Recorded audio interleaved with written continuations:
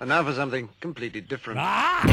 Forget everything you've been told by others before. Get ready for the real deal, the full story. Real talk about money, markets, life. Now, it's The Real Investment Show with Lance Roberts, presented by RIA Advisors.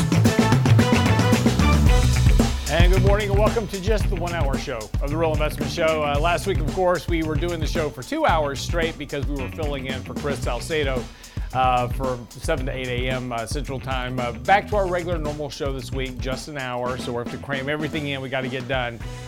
Over the weekend, of course, lots of stuff happening. Of course, we had an attempted coup in Russia that was resolved very quickly, but it was interesting while I was doing a podcast this weekend, this was all unfolding in Russia, and of course, the email questions started to immediately come in to the inbox, and before I could even get to it, it was over. So it just happened very quickly over the weekend, but that was excitement.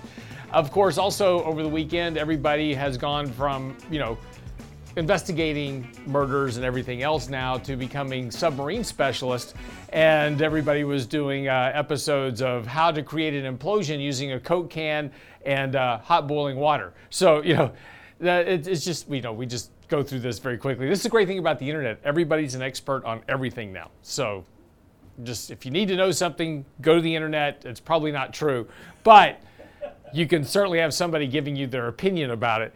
We'll talk, we do have some things, there was some other good stuff this weekend as well that we're going to actually get into in the show this morning as well.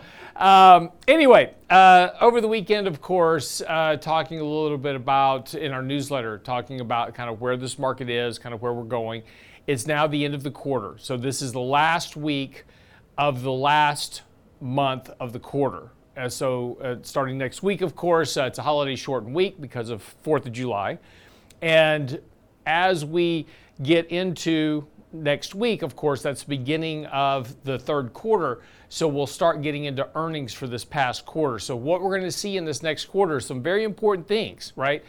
Did a lot of these announcements that we had in the first quarter earnings reports come true? Remember, NVIDIA said, as an example, they expected to increase sales of their chips or their GPUs by 50% in the next quarter. So that's a high bar to hurdle in the earnings report. So we're going to see just how well a lot of these companies that reported at better than expected earnings, did those actually come to fruition? So a lot's going to be riding on this next quarter, particularly as we get into the summer months. But also, as importantly for this week, and we had talked about this last week as well, is that the markets have gotten extremely ahead of themselves, and going into the end of the quarter, a lot of portfolio managers, fund managers, et cetera, are going to have to rebalance portfolios to get those equity positions kind of back in line with where they need to be normally. So, for example, if I'm running a 60-40 allocation, 60% stocks, 40% bonds, well, the stocks are probably 65% of my portfolio now if I owned a lot of tech stocks, right? So I'm going to have to sell 5% of my portfolio. I'm just making up numbers, by the way. But I'm going to have to sell 5% of my portfolio to get it down to 60%, and then I'm going to have to buy enough bonds to bring those bond holdings up to 40%. So we're going to see this rotation potentially. We saw a little bit of it last week, likely to see some more of it this week. As we kind of go through this process, but this does potentially suggest a little bit more weaker action this week. We'll see what happens because there is some selling pressure that needs to be there for stocks. Doesn't mean you're going to have a big correction in the markets, but again, we are starting to come down. Friday, I had that first test of the 20-day moving average, so that was kind of that first level of support on Friday. Markets held that okay. Markets are going to open a little bit weak this morning.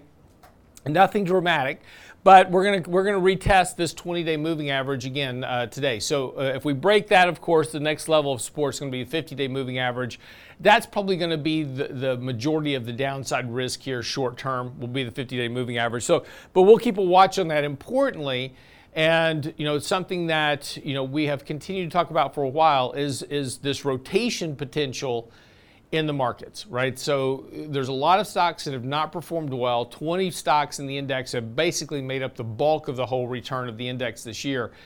Technology stocks are up by a large percentage this year as well. So that there's a potential here. We see a bit of a rotation to other areas of the markets that, again, kind of as we talk about rebalancing portfolios, technology stocks in a lot of portfolios, discretionary, et cetera, are probably well extended at this point. Those need to be sold off a bit back to portfolio weight, which will potentially put some money into areas like healthcare and utilities and REITs that have been underperforming this year and are underweight in portfolios. But the important thing is that is going to potentially happen to get to the end of the quarter. Okay, here's what you need to know before the bell this morning.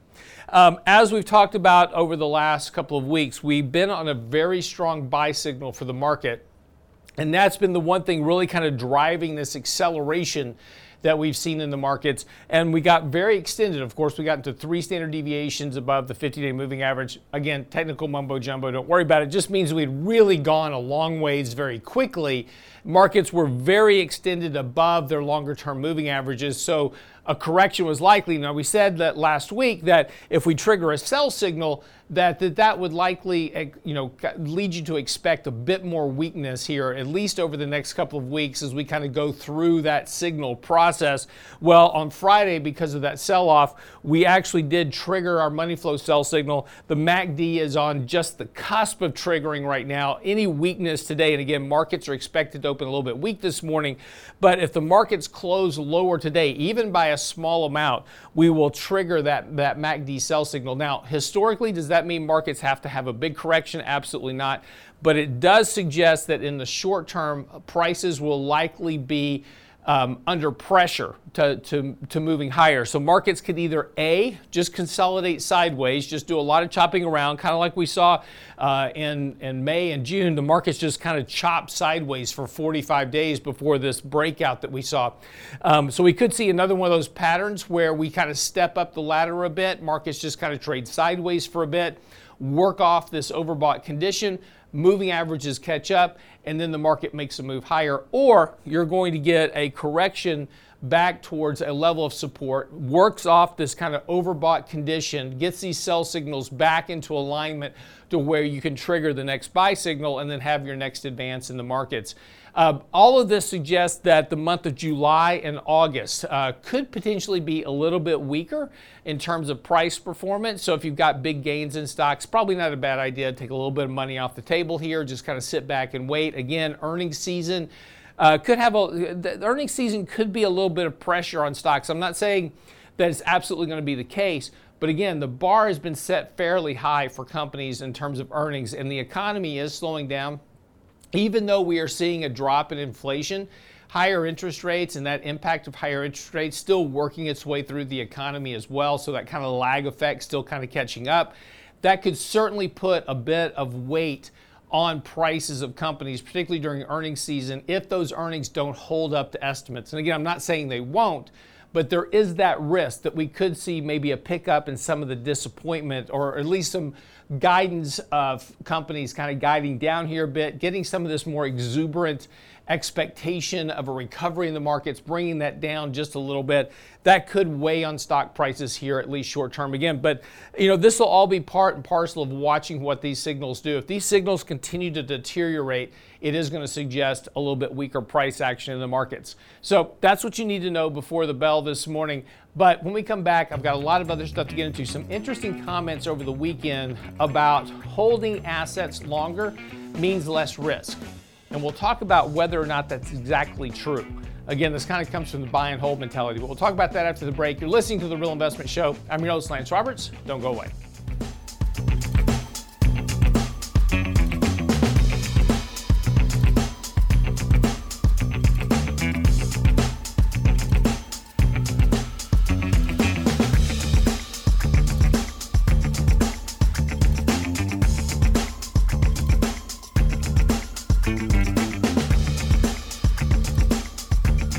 Get daily investment news you can use, delivered at the speed of the internet at realinvestmentadvice.com. Oh, Red, I declare, I plumb missed that candy coffee. Whatever am I gonna do? Don't you worry, little darling. We'll watch it again on our YouTube channel. Why, Red, I I never. The Real Investment Show YouTube channel has all of our past presentations, from Candid Coffee and Lunch and Learn to special topic discussions, and all of our live show recordings preserved for you. Subscribe now to the Real Investment Show YouTube channel, or look for the link on our website at realinvestmentadvice.com. The Real Investment Show.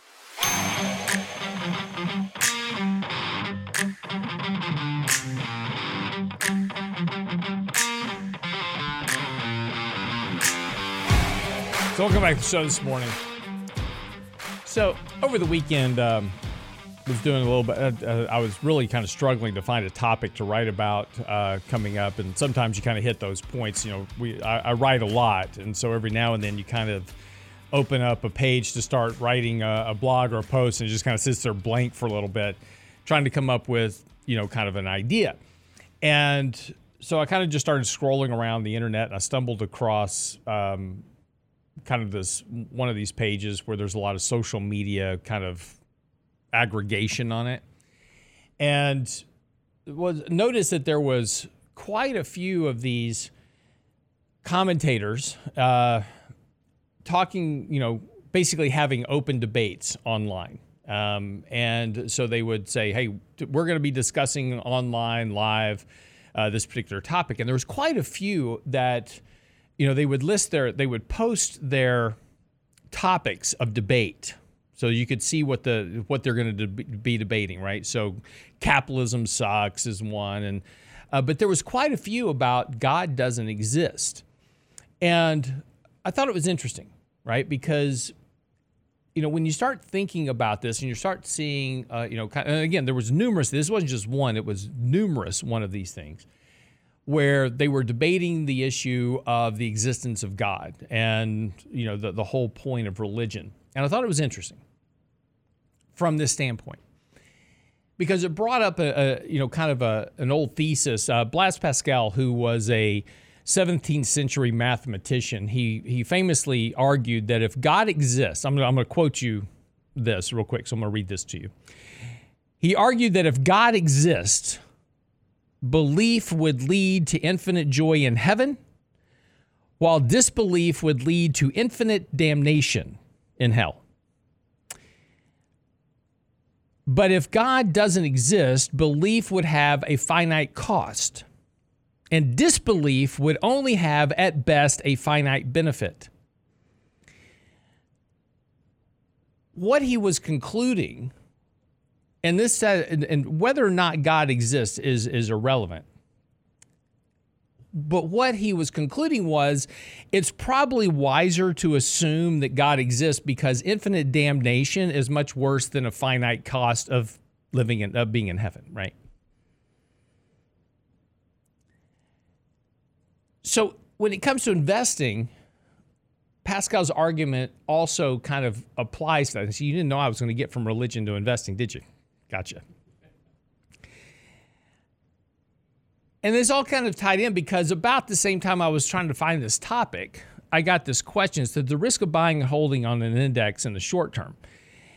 The longer you hold an index, the less risky it becomes. Also, managing money is a fool's errand anyway. 95% of money managers underperform their index. Hear this all the time. And the point of the article is why should I hire a money manager when I can just buy an index and just hold it long term and you know it'll do fine? And that's a true statement, right? I mean, if you do just buy an index and sit on it, you'll just kind of ride the index up and down, and hopefully over time, the index will end up higher. The problem with this analysis is these 20-year periods that occur from time to time where markets go nowhere. So you're 35. You put your money into an index, you hold it for 20 years, you have the same amount of money in the index 35 years later or 20 years later. So now you're 55, staring at retirement with no more money in the bank. Don't believe that happens? Go back and look at 2000 to 2017. Go back and look at the 1960s and 70s. It happens. Now, there's very long stretches where markets just do phenomenally well, and we're in one of those stretches right now. But the important point is that when it ends, and this has everything to do with valuations, you can go through a very, very long period of time where markets don't return much at all, if anything. And so It's an interesting comment, right? So first of all, let's start with kind of the second point of the comment, which was 95% of fund managers underperform their index. And that's a true statement from one year to the next. In other words, a fund manager who manages a large cap fund, as an example, will underperform his index in a given year. And that's very possible. If it's a year where small cap and mid cap are outperforming, or maybe it's international or emerging markets, then a large cap manager who's solely invested in large caps and doesn't have exposure to these other areas will probably underperform his benchmark index. He's also going to underperform his benchmark index because the index contains no cash. It has no life expectancy requirements. In other words, there's no withdrawals on the money. It requires you to take on excess potential risk because you've got to be fully, if you want to beat the benchmark, right, you've got to be fully invested in equities. You can't have any other assets. It has no indexes have no associated costs, taxes, other expenses, etc. It benefits from share buybacks. It benefits from replacement. So a company goes bankrupt, they just simply substitute a new company in and index keeps going. Doesn't happen in your portfolio. So there's a huge number of differences between an index and what happens in an actual portfolio. Just the, managers have to charge a fee. They have to pay for their cost, right? They got to pay taxes. They have to pay for their building. They have to pay their employees. They have to pay all these things. So they have to charge a fee, which an index doesn't have. So right there, an index is going to underperform the benchmark just because of the fee. But it's a myth that active managers can't outperform the index. There are managers out there who have crushed the index. You might know a couple of them. Warren Buffett, as an example, Berkshire Hathaway, have crushed the index over time. Sequoia Mutual Funds, American Growth Fund of America. The list goes on and on and on. There's Fidelity Contra Fund. These fund managers have crushed the S&P 500 over the long term. They didn't beat it every year. 95% of them didn't beat the index every single year. But over time, they crushed the index by managing assets properly, right? Managing risk, managing exposure, these type of things. And this is the important thing to take away. So you can take this idea, right? I can believe that holding an index over time will serve me well, and it may. But there's a risk to that, which is you get into a 20-year stretch where the markets have no return. That isn't going to work out well for you. There's a cost. There's a risk. And there's another point about this, and I'll share a chart with you. One of going back to the first part of the comment was there's less risk if I hold an index over time. Have you ever bought insurance, car insurance, auto insurance, etc.? Well, the more risky your behavior, the more your insurance costs, right?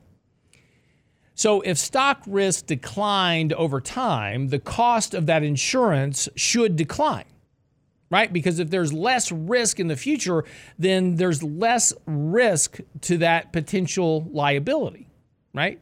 Less risk of a crash if things got less risky over time. So the cost of the insurance, by its very nature, should also decline.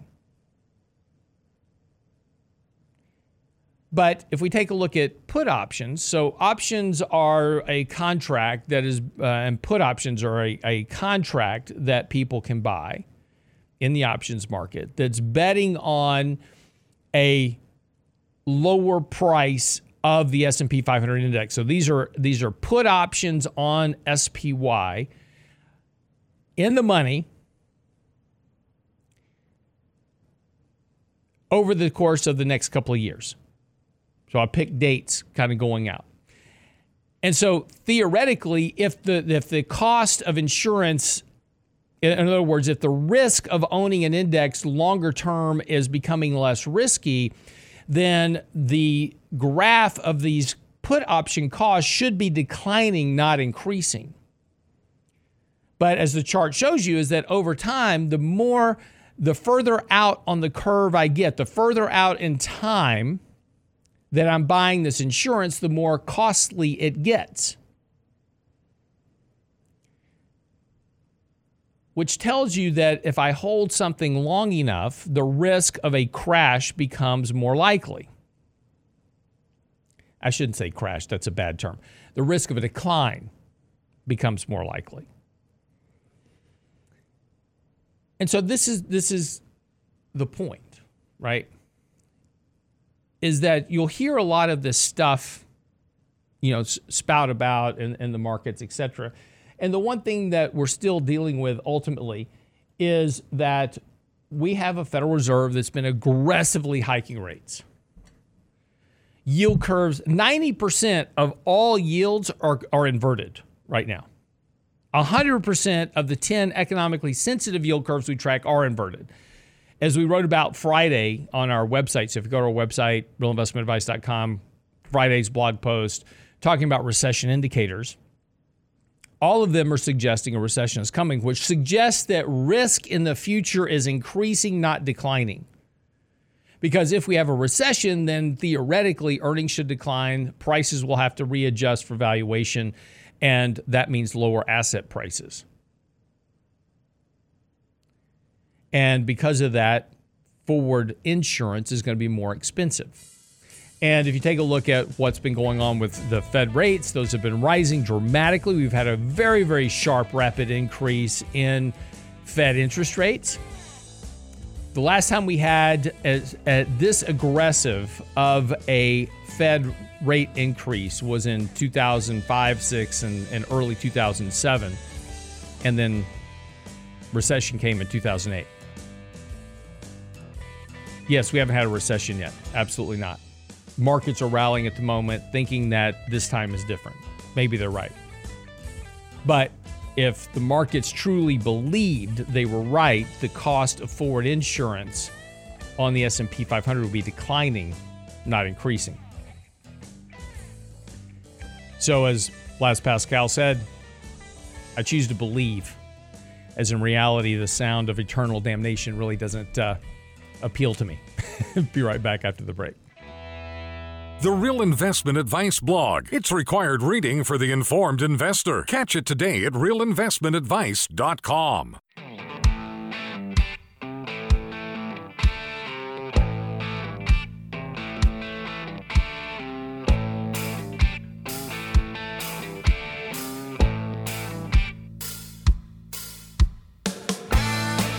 And welcome back to the show this morning. So, talk a little bit about the market, of course, and, about risk, etc. And again, there's certainly lots of concerns right now about what's going on with the markets. And as I said, there's certainly, and as we talked about on Friday, certainly many indicators suggesting that risk is still very prevalent in the markets. But markets right now are certainly betting on a new bull market. Not surprising, right? We got that, we're up 20% from the lows. Immediately, headlines have been flooded with, it's a new bull market. And we've written about this over the last couple of weeks as well, is that, from all the indicators, certainly we are in a bullish trend right now. The October lows appear to be the lows for now. Doesn't mean absolutely those are the lows. We won't know that until the future. But at least for now, because of the bullish trend and because of what's happening in markets, et cetera, certainly a lot of momentum there.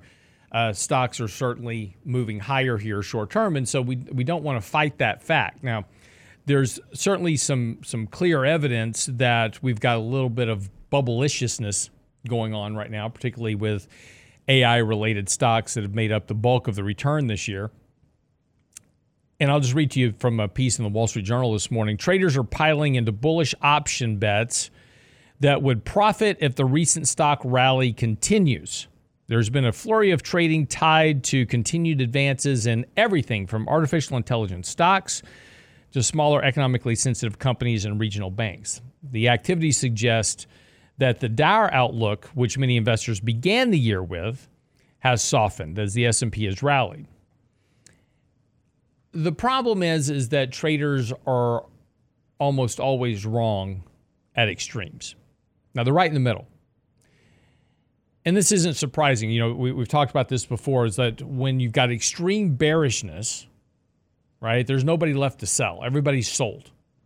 So it doesn't take a lot to start getting people to come back into the markets, and you start getting a rally. And then, of course, once you get this rally, then everybody says, oh my gosh, I can't be bearish anymore because the market's rallying. I got to be bullish. And so they switch sides, and they all run to the other side of the boat eventually. And then when we get to the other side of the boat, everybody gets overly exuberant. It's like, oh, this market can never go down again. So then, of course, the market does exactly the opposite. So again, these kind of crowd mentalities, these herd mentalities, they're often wrong at the extremes, but they're right in the middle.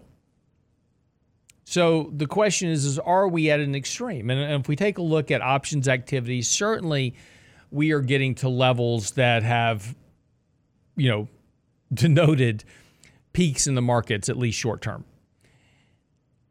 Investor sentiment has gotten very bullish very quickly. And, we were writing, in October of last year how negative the sentiment was. And we said back then that extreme negative sentiment was going to provide the fuel for a rally. Why? Because, again, if you just think about how markets work, you've got a bunch of people over here wanting to sell stuff, and you've got nobody wanting to buy anything. So prices have to keep coming down in order to get a buyer off the sideline to buy something, and that's why prices decline. Well, eventually, the buyers will go, okay, they're cheap enough here, and it doesn't take many buyers, it just takes a few. And they step in, they say, okay, I'm going to start buying some stocks here, right? And so all of a sudden you get some demand in the markets.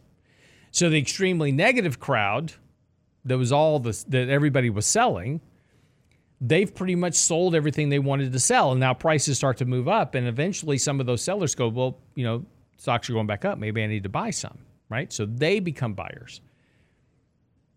And so all of a sudden that pool of buyers becomes larger and larger, and it starts dragging prices up because now sellers are going, hey, I'll sell, right now the market's going up. I really don't want to sell you anything, but if you'll pay me this higher price, I'll sell to you.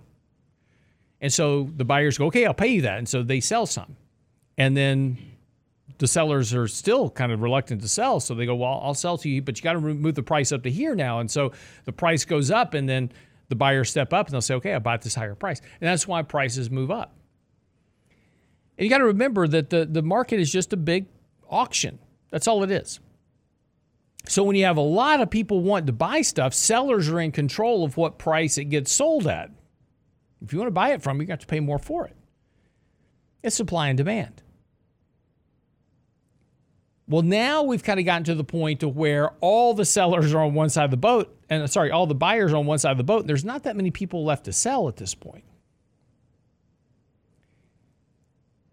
So very slowly what happens is that we get into a position where sellers are now in control.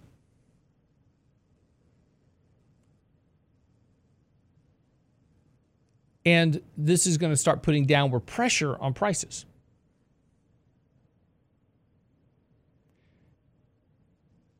Now, ultimately, this is just how markets work over time. It's just a function of supply and demand. If there's too much supply of stock, prices go down. If there's too much demand, prices go up. And there's been a lot of demand on stocks this year, pushing prices higher. And this is why, in the short term, technicals matter more than fundamentals. And I get a lot of emails. It's like, but Lance, I don't understand why people are buying these stocks. They're outrageously overvalued. Yeah, it doesn't matter. In 3 months or 6 months or a year, fundamentals don't matter. It's all about demand, psychology, sentiment, because it's a market. And in the very short term, all that matters is sentiment, right? People are bullish right now. Technicals reflect the sentiment of the markets. Fundamentals tell us if we're overpaying or underpaying for something. What matters long-term is the fundamentals, right? In the long term, fundamentals will matter. In the short term, though, 3 months, 6 months, 9 months, a year, fundamentals don't matter. So, and this is why people get frustrated. It's like, Lance, I don't understand why stocks are trading at 25 times earnings, whatever the valuation is. And, why are people buying them here? It's ridiculous to pay this much for stocks. It doesn't matter in the short term. valuations matter nada in the short term. Have everything to do with long-term returns. But if your holding period is less than a year, and by the way, the vast majority of holding period for investors is less than 6 months, then technicals is all that matters. And so that's why we spend so much time every day looking at the technicals of the markets. What is the market telling us, right? Is it overbought? Is it oversold? What is the market saying?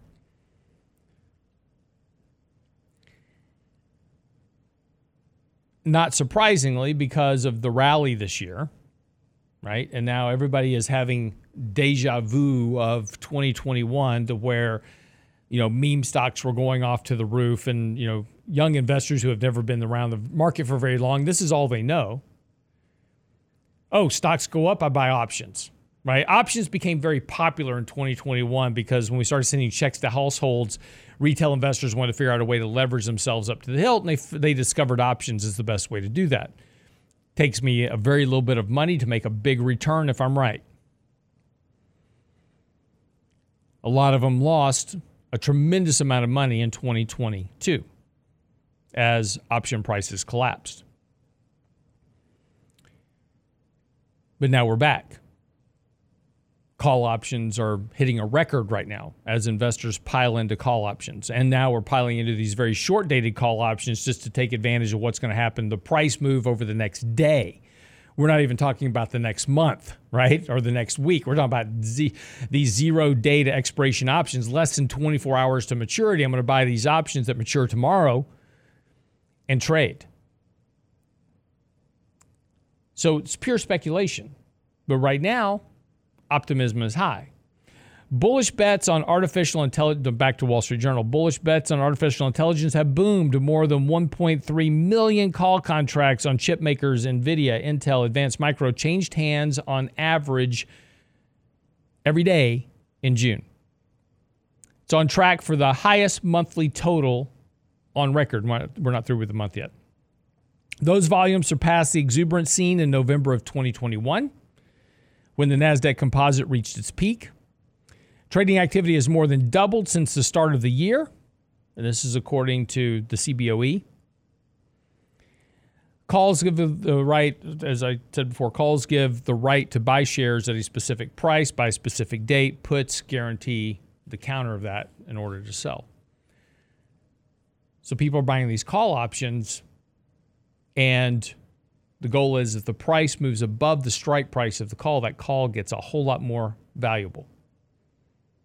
So as long as prices are moving in the right direction, they're good. But if you bought a bunch of call options last week, you're very quickly starting to lose money because the market is now correcting and prices are falling.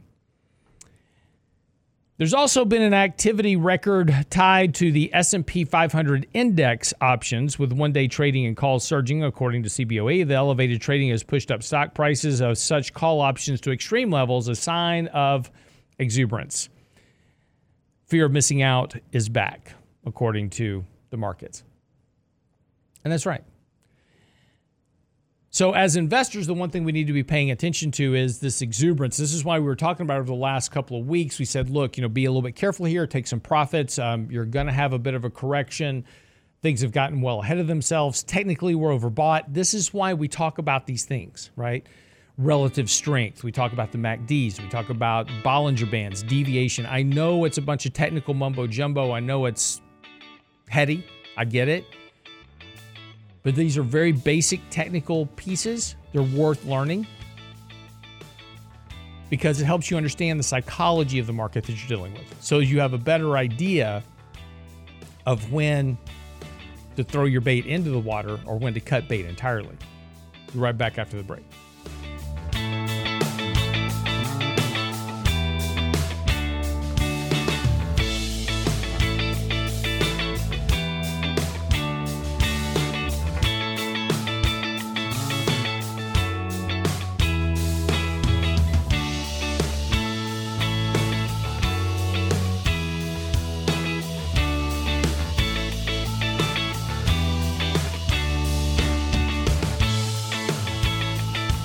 Get daily investment news you can use, delivered at the speed of the internet at realinvestmentadvice.com. The Real Investment Show.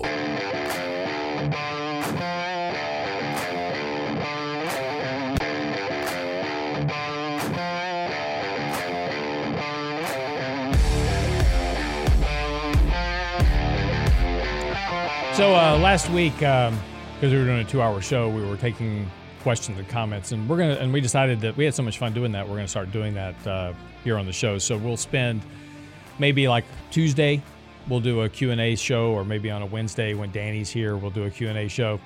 But we'll start spend a little bit more time taking your questions, and so we'll figure out a good day to do that on, and we'll spend half an hour or so just taking your questions here on the show, because it was a lot of fun. I think it was informative and just something different, and plus helps us answer the questions you're really interested in. So since you're on our YouTube stream, and we appreciate that, go to our Real Investment Show. If you're listening in your car right now, we also have a live YouTube stream, so you can go to the Real Investment Show on YouTube, follow our chat there, put in your questions, but also you can email questions in anytime you want, and I'll try to answer them on the show.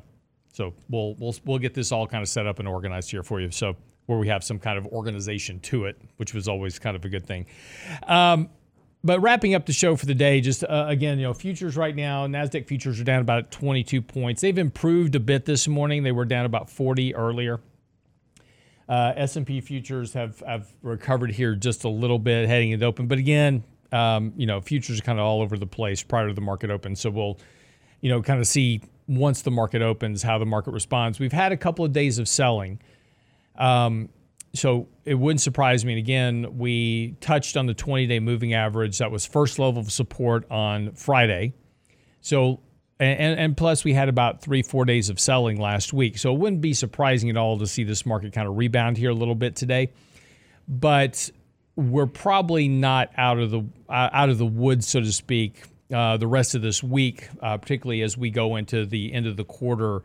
Rebalancing again, I would expect a little bit of downside pressure this week. We'll see what happens, but I would expect a little bit of downside pressure. So again, just be a little bit cautious here, jumping into anything. Again, markets are still working off some of this really overbought condition. We're not there yet. We are close to sell signals.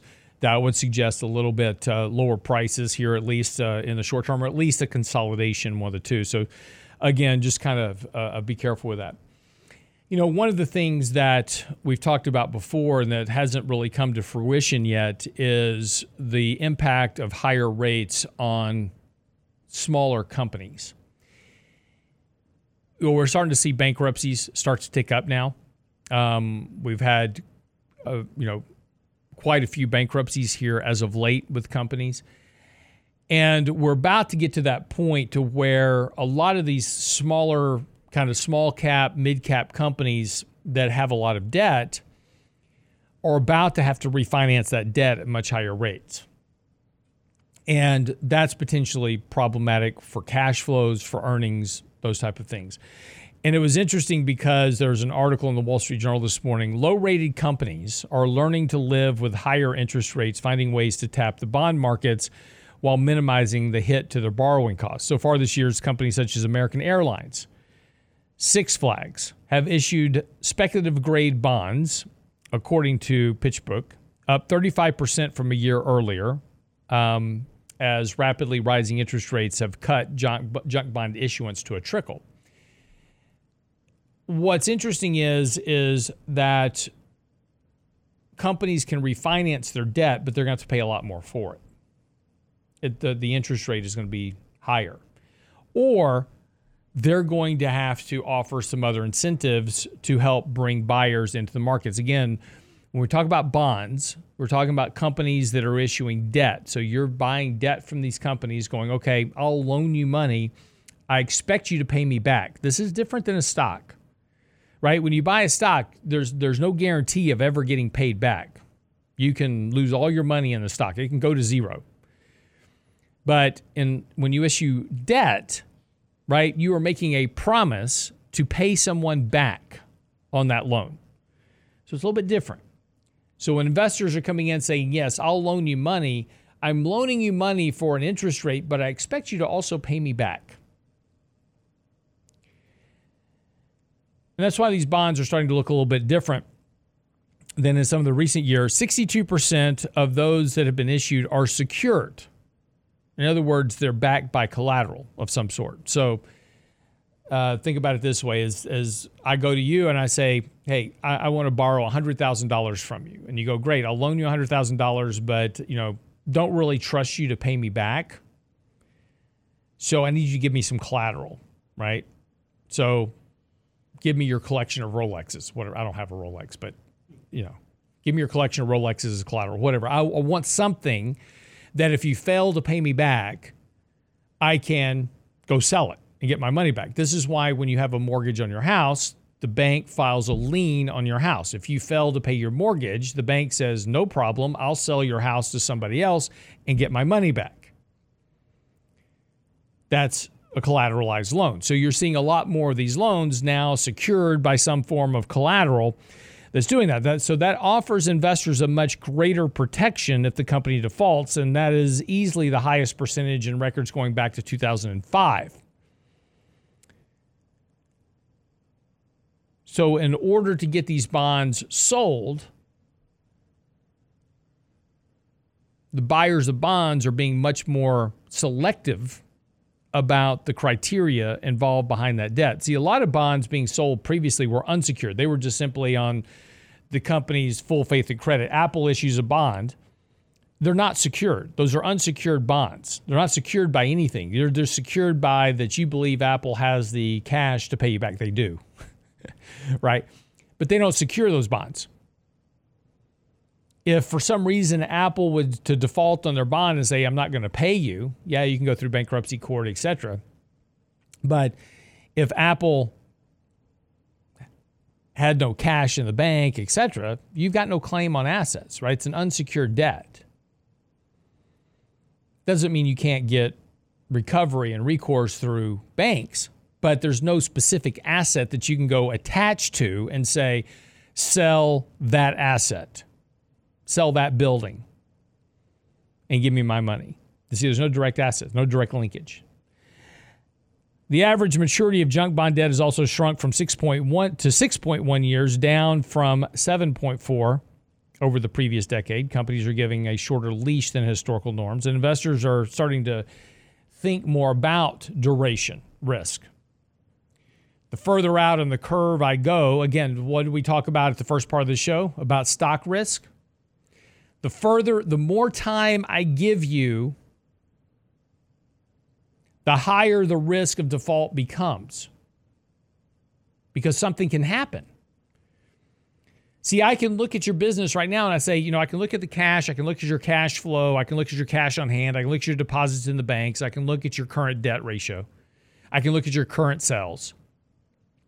And I can say, well, I'll loan you money for a year, and I feel pretty good about that because I doubt that much is going to change over 12 months. But once I get out to 6 years, 7 years, 8 years on a loan, there's a lot of stuff that can happen. And it's the same thing in the stock market. This is why stock risk really doesn't decline in the short term. It increases over time because over time, things can happen. The Fed hikes rates aggressively, causes a recession, all kinds of things. Geopolitics, break out into a war. I mean, there's tons of things that can happen in the global economy that can impact stock prices the more time I give you. And this is why risk increases over time and the cost of insurance rises. Same thing in the bond market. The more time I give you, the less certainty I have of you paying me back. The risk of default rises over time. Therefore, I have to be compensated for it. How am I compensated for it? Either through a higher interest rate or through collateral. So the bond market is telling us a lot right now about kind of what's happening as well as expectations. Again, if you really want to kind of have a good understanding about what's happening economically, what's happening financially in the world, the stock market is not a great indicator of health. It's a great indicator of speculation, right? But it's not a great indicator of health. The bond market tells you a whole lot more about the health of the market than the stock market does. It's also about 4 times as big as the stock market. Bond markets credit is the lifeblood of the economy. And it's all based on analysis. How much risk am I taking by loaning you money? Let me see your financials. Let me see your credit. Let me see all those things that are going on in your company, as opposed to the stock market where it's just like, oh, look, they're investing in AI. They said they had AI 27 times in the earnings report. Let's buy that stock. Has nothing to do with whether or not they've got anything to do with AI or not, or whether they're actually creating any revenue. Who cares? Let's just buy the stock. See, that's the stock market. Bond market is all about math. Because I'm loaning you money at a set rate for a period of time, I have to absorb all those other risks as the lender. So I need to be compensated for those risks, either through a higher interest rate, through collateral, combination, whatever it is. So pay attention to what the bond market is telling you, because the bond market has a lot of good information about outlooks going forward and what the risk in the markets actually are. So anyway, next year we'll see a lot of impacts. There's going to be a good bit of debt has to reset next year in 2024, and that's really kind of where the rubber will meet the road. But we'll keep an eye on it for you. Talk about it as we get closer to that. In the meantime, get by the website, realinvestmentadvice.com. Send your questions, comments, emails, whatever we can do to help. Always happy to do it. Our latest newsletter is out talking about the rise in confidence and what's going on between the rise in confidence and the markets. That's on the website now. It's our latest newsletter. Also, as always, send us your questions and comments right there at the website. Just click the Ask a Question button. Always happy to help you out. realinvestmentadvice.com. We'll see you tomorrow on the next Real Investment Show.